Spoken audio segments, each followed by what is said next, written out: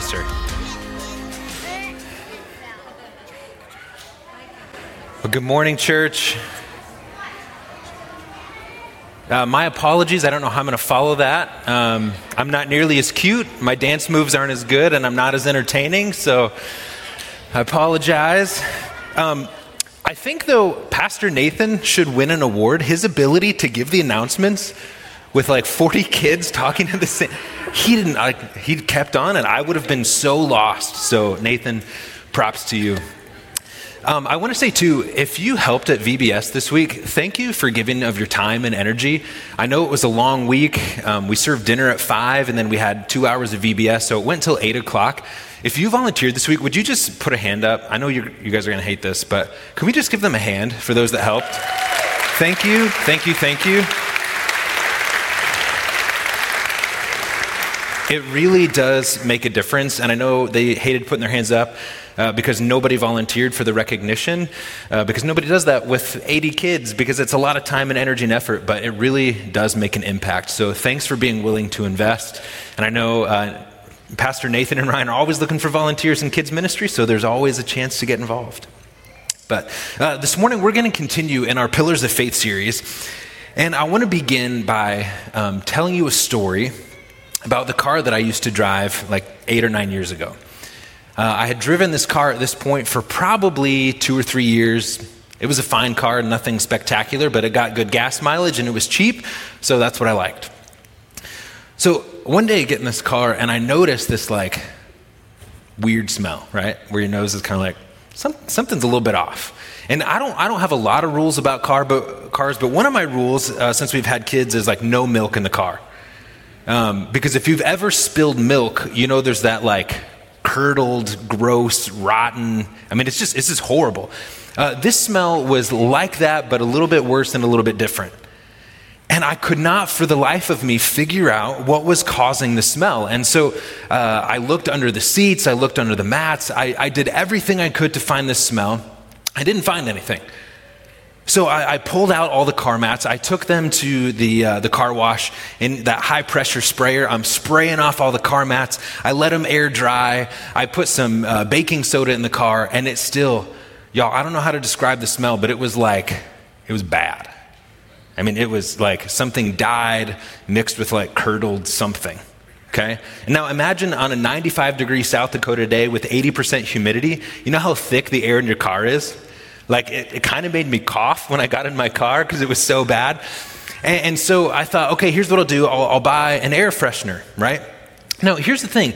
Air freshener is such a misnomer. It doesn't actually freshen the air, right? It's not like an air purifier that's actually freshening anything. So I got this like fresh linen scent. You guys, it was like somebody put something dead in your laundry. Right? Because there was the fresh linen, but it was like that chemical fresh linen smell. And then it was mixed with this smell of death and decay that was in my car, right?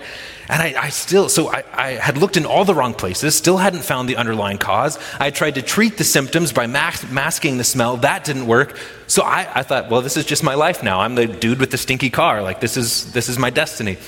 And one day I was in the trunk. It was a hatchback, so it's all connected. And there was like a pile of clothes. And when I had searched for the smell, I had like moved the clothes and looked around and put them back. And I realized like, ooh, these clothes are like goopy. What is that? And I pull them apart. And 2 things had fallen out of our groceries the last time we went on a grocery run. One was a pound of butter. And the other was an onion that had fallen out.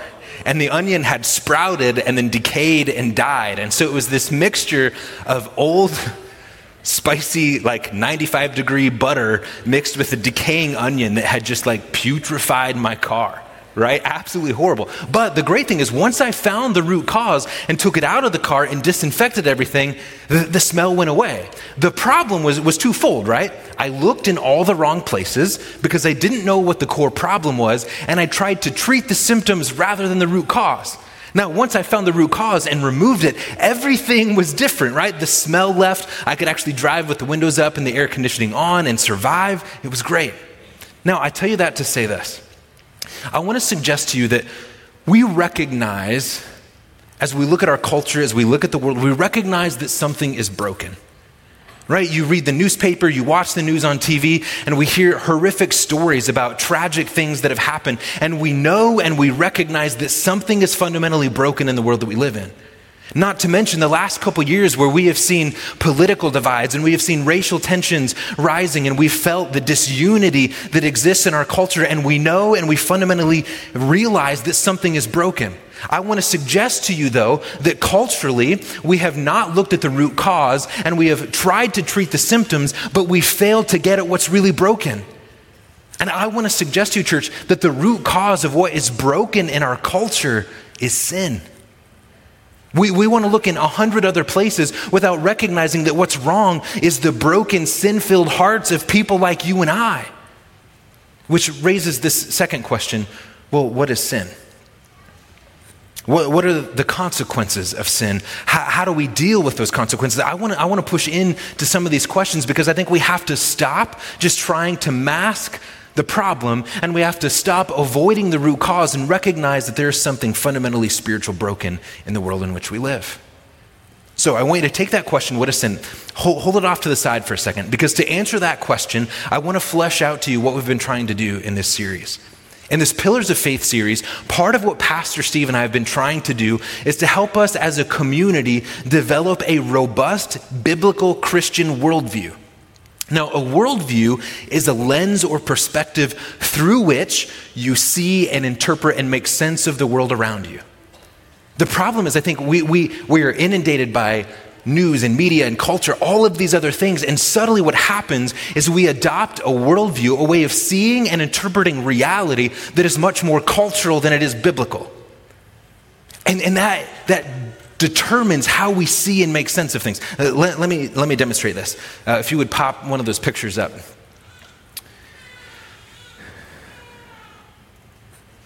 So you've probably seen some of these before. As you look at this, how many people see a duck with its bill in the air? How many see a rabbit? Looking this way, ears up. Okay, flip to that next picture. How many right away your default you see a vase or a chalice? Anybody see a cup? How many people saw the two profiles looking at each other? Right, the two side views of Now, here's the thing. We were all looking at the same picture, but we all interpreted it very differently based on our perspective, based on the assumptions that we brought to it. That's the same way that worldview functions. It's the lens through which you see, interpret, and make sense of the world around you. And so when we've talked about the doctrine of the Trinity, when we've talked about creation, what we're trying to do is to say, listen, there is a biblical way to see and interpret and make sense of the world around us. So let me summarize a couple of those key takeaways. In the Pillar of Faith series, we've talked about how the triune God, Father, Son, and Holy Spirit, divinely created all things with order, intentionality, and purpose, especially humanity, you and I, who were created in the image of God. Right? I know that is a full sentence that packs a lot in there, but this is a summary of what we've talked about the last 2 or 3 weeks. And I want to just draw out some core things. When we talk about the reality that God is triune, one God, three persons, Father, Son, and Holy Spirit, what we recognize is that we were created from relationship and for relationship. That fundamentally we are relational beings designed to be in a relationship with God and relationship with others. When we talk about the reality that we're created in God's image, part of what we're affirming is that to exist as human persons is not just to be physical, but also spiritual. We are also spiritual beings, body, soul, and mind. When we talk about the reality that God created with purpose, design, structure, and order, what we're recognizing is that all of creation is designed and created to function according to God's plan and purpose. Right? So we're created for relationship. We're spiritual beings. Everything was designed to function according to God's plan and purpose. Now, come back to that question. What is sin? Sin is this.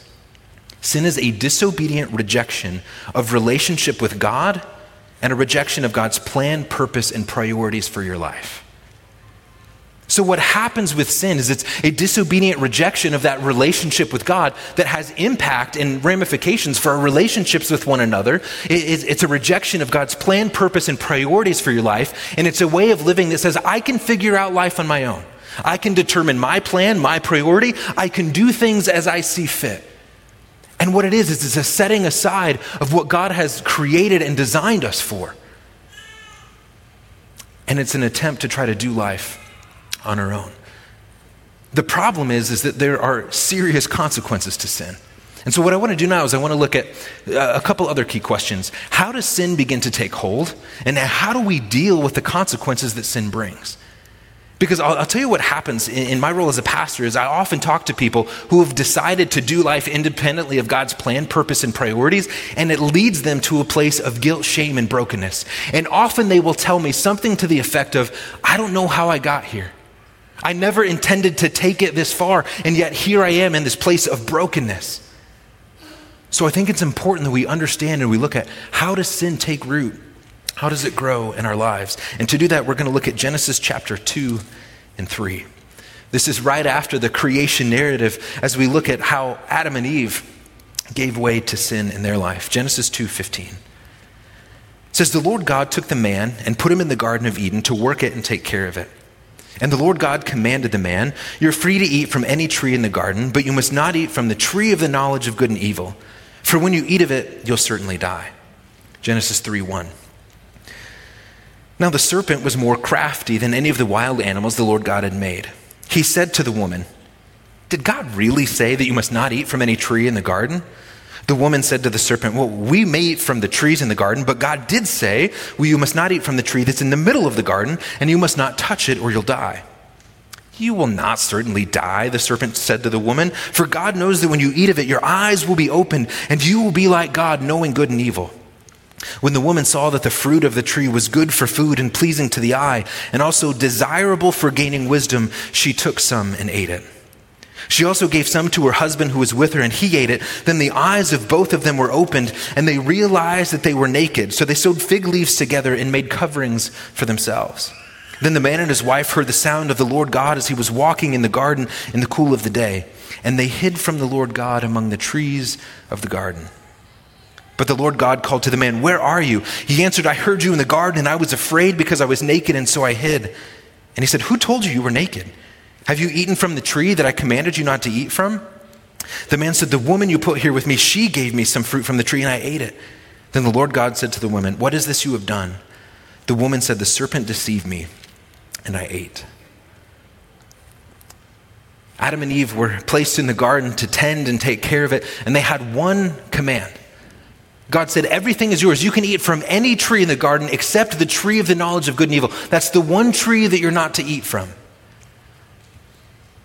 And so there's this moment where Eve is walking through the garden and the serpent engages her. And as the serpent deceives her, she gives in to temptation and she violates the one command that God had given them. And what I want us to notice, church, is how sin takes hold in this situation. Notice that it begins with temptation. Right? The serpent describes in verse 6, or the text describes in verse 6 that the fruit was good and pleasing to the eye. It was desirable for gaining wisdom. Right? It was alluring. And you can imagine Eve as she walks by, she goes, man, that fruit looks good. And here's the thing. This is how temptation works. Right? There's this desire for something, and often what happens is we think we can set aside God's plan, purpose, and priorities, and we can meet our needs. And so temptation seems like a shortcut to what we really want. It seems and feels like a shortcut to fulfillment. But James tells us this. It says each person is tempted when they're dragged away by their own evil desire and enticed. So there's this temptation moment, this desire for something, and we're tempted to say, I can short circuit God's plan, purpose, priorities for my life, and I can find this shortcut to the thing that I want. Now, after temptation, did you notice there's a doubting and a questioning of God's truth? Notice what the serpent says in verse 1. He comes to Eve and he says, did God tell you you couldn't eat any tree in the garden? Is that what God said? No, in fact, God said you can eat any tree except for one. But the serpent twists the truth of God's word and said, is that really what God said? And then notice what he says in verse 4. You're not going to die, Eve. That's naive thinking. You're not going to, well, is God going to smite you down? Eat the fruit. Right? There's a doubting and a questioning of God's truth. And church, listen, I have seen this pattern emerge over and over. There's temptation, and then we begin to doubt and question God's truth. Is it really that big a deal? It'll be fine. I mean, this book was written 2,000 years ago anyway. We've progressed since then. I'll be fine. No big deal. After there's temptation, after we begin to doubt and to question God's truth, notice the rationalization that takes place. Right? And again, the serpent tells Eve, you're not surely going to die? Look what he says in verse 5. God knows that when you eat of it, your eyes will be opened. You'll be like God. Eve, don't you want to be like God? And in church, this is often what happens. There's temptation, we doubt and we question God's truth, and then we rationalize it. And one of the biggest rationalizations I see often is that, I can handle the consequences. It will be no big deal. But here's the reality, is that there are significant ramifications for sin. First, there's a spiritual and relational disconnect with God. Did you notice what happens then? As God is walking through the garden, where are Adam and Eve? They're hiding. They are filled with guilt and shame and brokenness because they've recognized their own nakedness. And God calls out, why are you hiding? Not only is there spiritual ramifications, but it impacts their work, their life, and their sense of purpose. Let me read for you Genesis chapter 3, 16 to 19. To the woman, God said, I will make your pains in childbearing very severe. With painful labor, you will give birth to children. Your desire will be for your husband, and he will rule over you. To Adam, he says, because you've listened to your wife and ate the fruit from the tree about which I commanded you, you must not eat of it. Cursed is the ground because of you. Through painful toil, you will eat food from it all the days of your life. There's a relational disconnect now in the marriage relationship. When he tells Eve, your desire will be for your husband and he will rule over you, that is a broken system because Adam and Eve rebelled against God's plan and purpose. This is what they chose for themselves. And to Adam, he says, you were going to work and toil and by the sweat of your brow to scrape food from the earth. Their very sense of purpose was affected as well. Because they turned around and rejected God's plan, God's purpose, and priorities for their life. So, church, here's two realities about sin. Sin never delivers what it promises.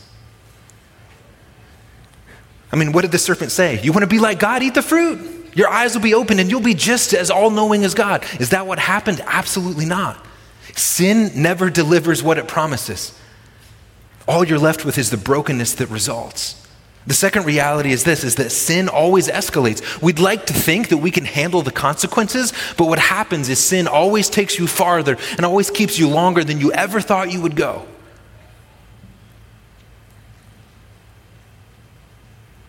The consequences are too great for us to handle. Now, as we look at the truth and the teaching of Scripture, we find a couple of things to be true. We're told in Romans that we've all sinned. And so the reality is that the story of Adam and Eve is every one of our stories. We have all rebelled against God's plan, God's purpose, and God's priorities for our life. Let me switch gears for you. Let me walk you through a narrative that I think this story will bring into perspective how we've rebelled against God and the cost and the consequences of sin. Luke 15, verse 11. Jesus tells the story of the lost son. He says, there was a man who had two sons. The younger one said to his father, Father, give me my share of the estate. So he divided his property between them. Not long after that, the younger son got together all he had, set off for a distant country, and there squandered his wealth in wild living.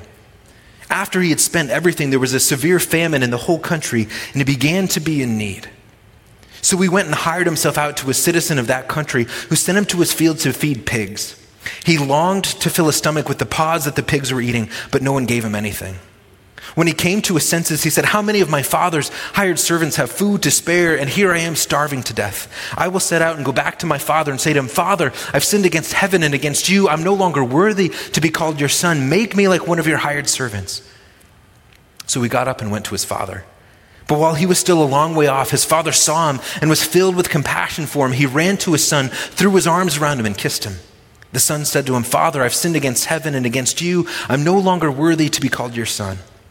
But the father said to his servants, quick, bring the best robe and put it on him. Put a ring on his finger and sandals on his feet. Bring the fattened calf and kill it. Let's have a feast and celebrate. For this son of mine was dead and is alive, was lost and is found. And so they began to celebrate.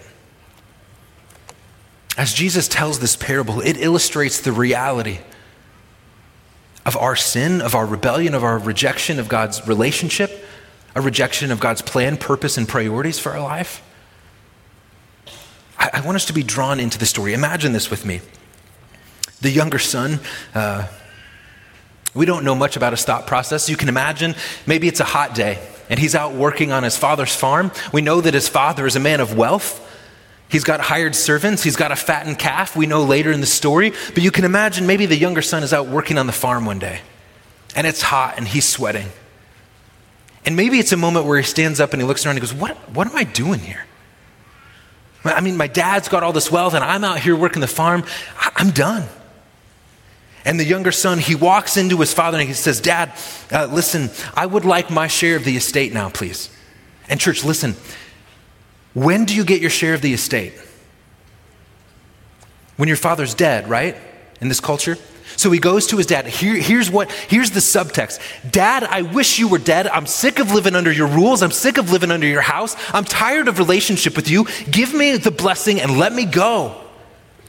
I wish you were dead. That is what he's telling his father.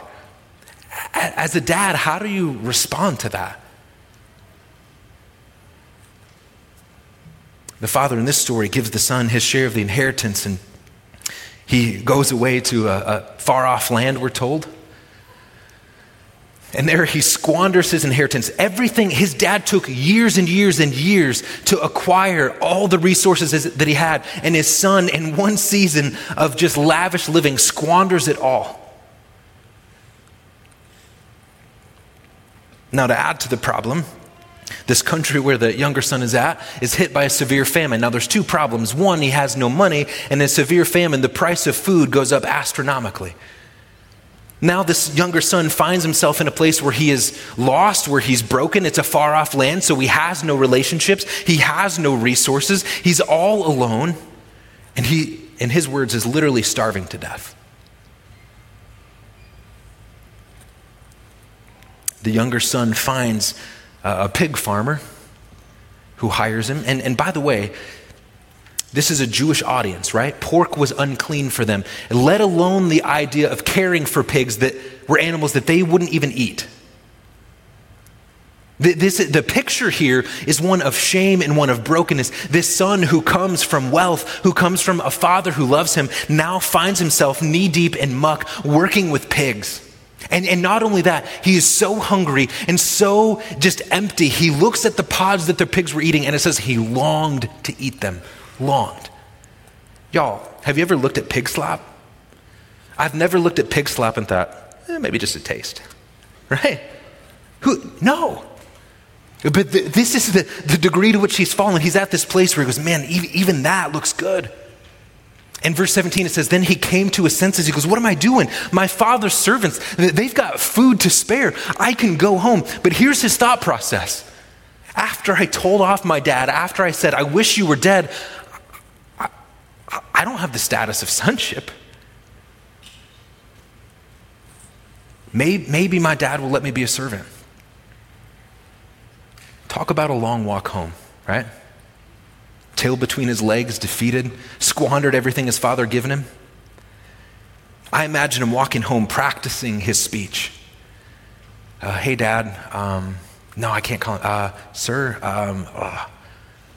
right? And you can just imagine the closer he gets to home, the knot in his stomach. What's his dad going to do? What's he going to say? How angry is he going to be? Hey, Dad, you know that inheritance you gave me? Yeah, it's gone. Like, how do you come back from that? He walks home with his speech prepared, ready to step into this identity, no longer as a son, but maybe he can be a servant. And what we're told in verse 20. So he got up and went to his father. Catch this. But while he was still a long way off, his father saw him and was filled with compassion for him. And church, I would like to think that the reason the father sees him from a long way off is because every day this heartbroken father walked to the edge of his property and was scanning the horizon. And he's thinking, maybe today is the day that my son who wished I was dead and for all intents and purposes is dead to me. Maybe today is the day he comes home. And when he's still a long way off, the father sees him. And as a dad, you know, when he saw him, he goes, I would recognize that walk anywhere. And church, listen, it says that the father was filled with what? He was filled with compassion. I don't even understand that.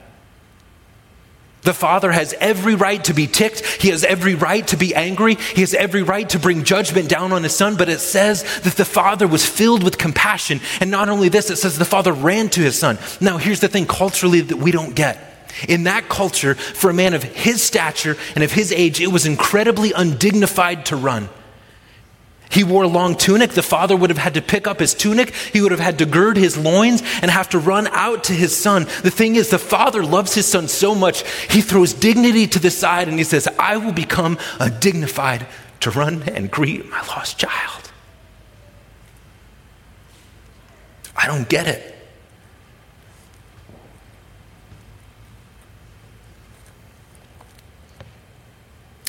"21. The Son launches into a speech. Dad, I'm sorry. I've sinned against heaven and I've sinned against you. 22. But there's a contrast. But the Father said to his servants, quick, bring a robe, bring a ring, slaughter the fattened calf. Y'all, we about to have a party. And I'm mind blown. Like, why is the Father celebrating? And he says, because this Son of mine who was lost and is found, who was dead is alive. And the Father is filled with compassion and filled with love. And listen, church, when he says bring the best robe and bring the robe and the ring were family symbols of belonging.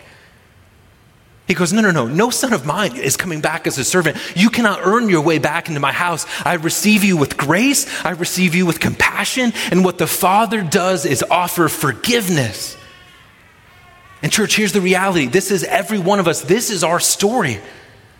All of us, we're told, have sinned. All of us has told God off, and we have rebelled and said, we're going to do life our own way. And listen, some of us are still in that place today where we are far off from God. And maybe you feel the guilt and the shame and the brokenness because of things that you've done. Can I just tell you this morning that if you turn and come back to the Father, he will not greet you with anger. He will not greet you with rejection. The Father will greet you with love, grace, mercy, compassion, and forgiveness. He will not leave you all as you are, but he will transform you to be someone who once again reflects his character and his glory. The Father doesn't condone what was done, but he forgives what was done. I love how Scripture says this, Ephesians 2. As for you, as for me, we were dead in our transgressions and sins, in which we used to live when we followed the ways of the world, the ruler of the kingdom of air, the spirit who is now at work in those who are disobedient. All of us lived among them at one time, gratifying the cravings of our flesh and following its desires and thoughts. Like the rest, we were by nature deserving of wrath. That's what we deserved. Verse 4, but because of his great love for us, God, who is rich in mercy, made us alive with Christ Jesus. Even when we were dead in transgressions, it is by grace you have been saved. 1 John 4, 9 and 10, let me read this for you. It says this, this is how God showed his love among us. He sent his one and only Son into the world that we might live through him. This is love, not that we loved God, but that he loved us and sent his Son as an atoning sacrifice for our sins. Scripture is clear that the wages of sin is death, but what we're told is that the gift of God is eternal life. Why?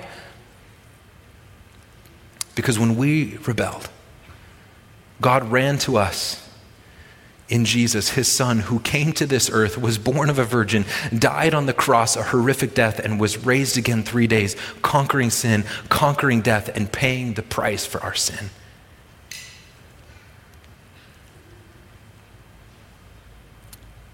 To receive this, church, is to come home. Is to confess, as the Son does in Verse 21, Father, I've sinned against heaven and against you. It's to repent. To repent, the Hebrew word, you've heard me say this before, is teshuvah. It literally means to turn or to return. The biblical image is that of a lost son. Repentance is a story of coming home. It's a reorientation of one's life where you have been running from God. Repentance is a moment where you say, God, in your grace and through the power of the Spirit, I want to return and come home and be in relationship with you. It's to confess, it's to repent, and it's to believe that Jesus is who he says he is, that he did what the Bible says he did on the cross, and that his sacrifice for you is more than sufficient. So I want you to think about that this morning. Where are you? Are you like the lost son who's run far and run fast, and you're afraid to come home? My hope is that today you would recognize that the Father is waiting to receive you with love, grace, compassion, mercy, and forgiveness. If you've been a believer for a long time, part of what I hope emerged for you in this message this morning was just an overwhelming sense of gratitude for the grace, love, and mercy of God. Would you pray with me? Heavenly Father, we thank you for who you are. We're overwhelmed this morning as we look at your compassion and mercy in the story of the lost son. God, we recognize that that's been all of us at one time. Scripture's clear that we've all sinned, we've all fallen short of your glory, we've all rebelled against you and rejected your plan, your purpose, and your priorities for us. God, I pray this morning right now, if there's someone who is feeling a sense of conviction, and they're saying, I want to know the hope and the peace that Jesus can bring. God, I pray that today would be a moment where they would respond, where they would come home and they would experience your love and your grace and your compassion. And God, for those who are walking with you, God, let today just be a moment of being in awe of your love and your grace and your mercy for us. Father, we love you. We pray these things in Jesus' name. Amen.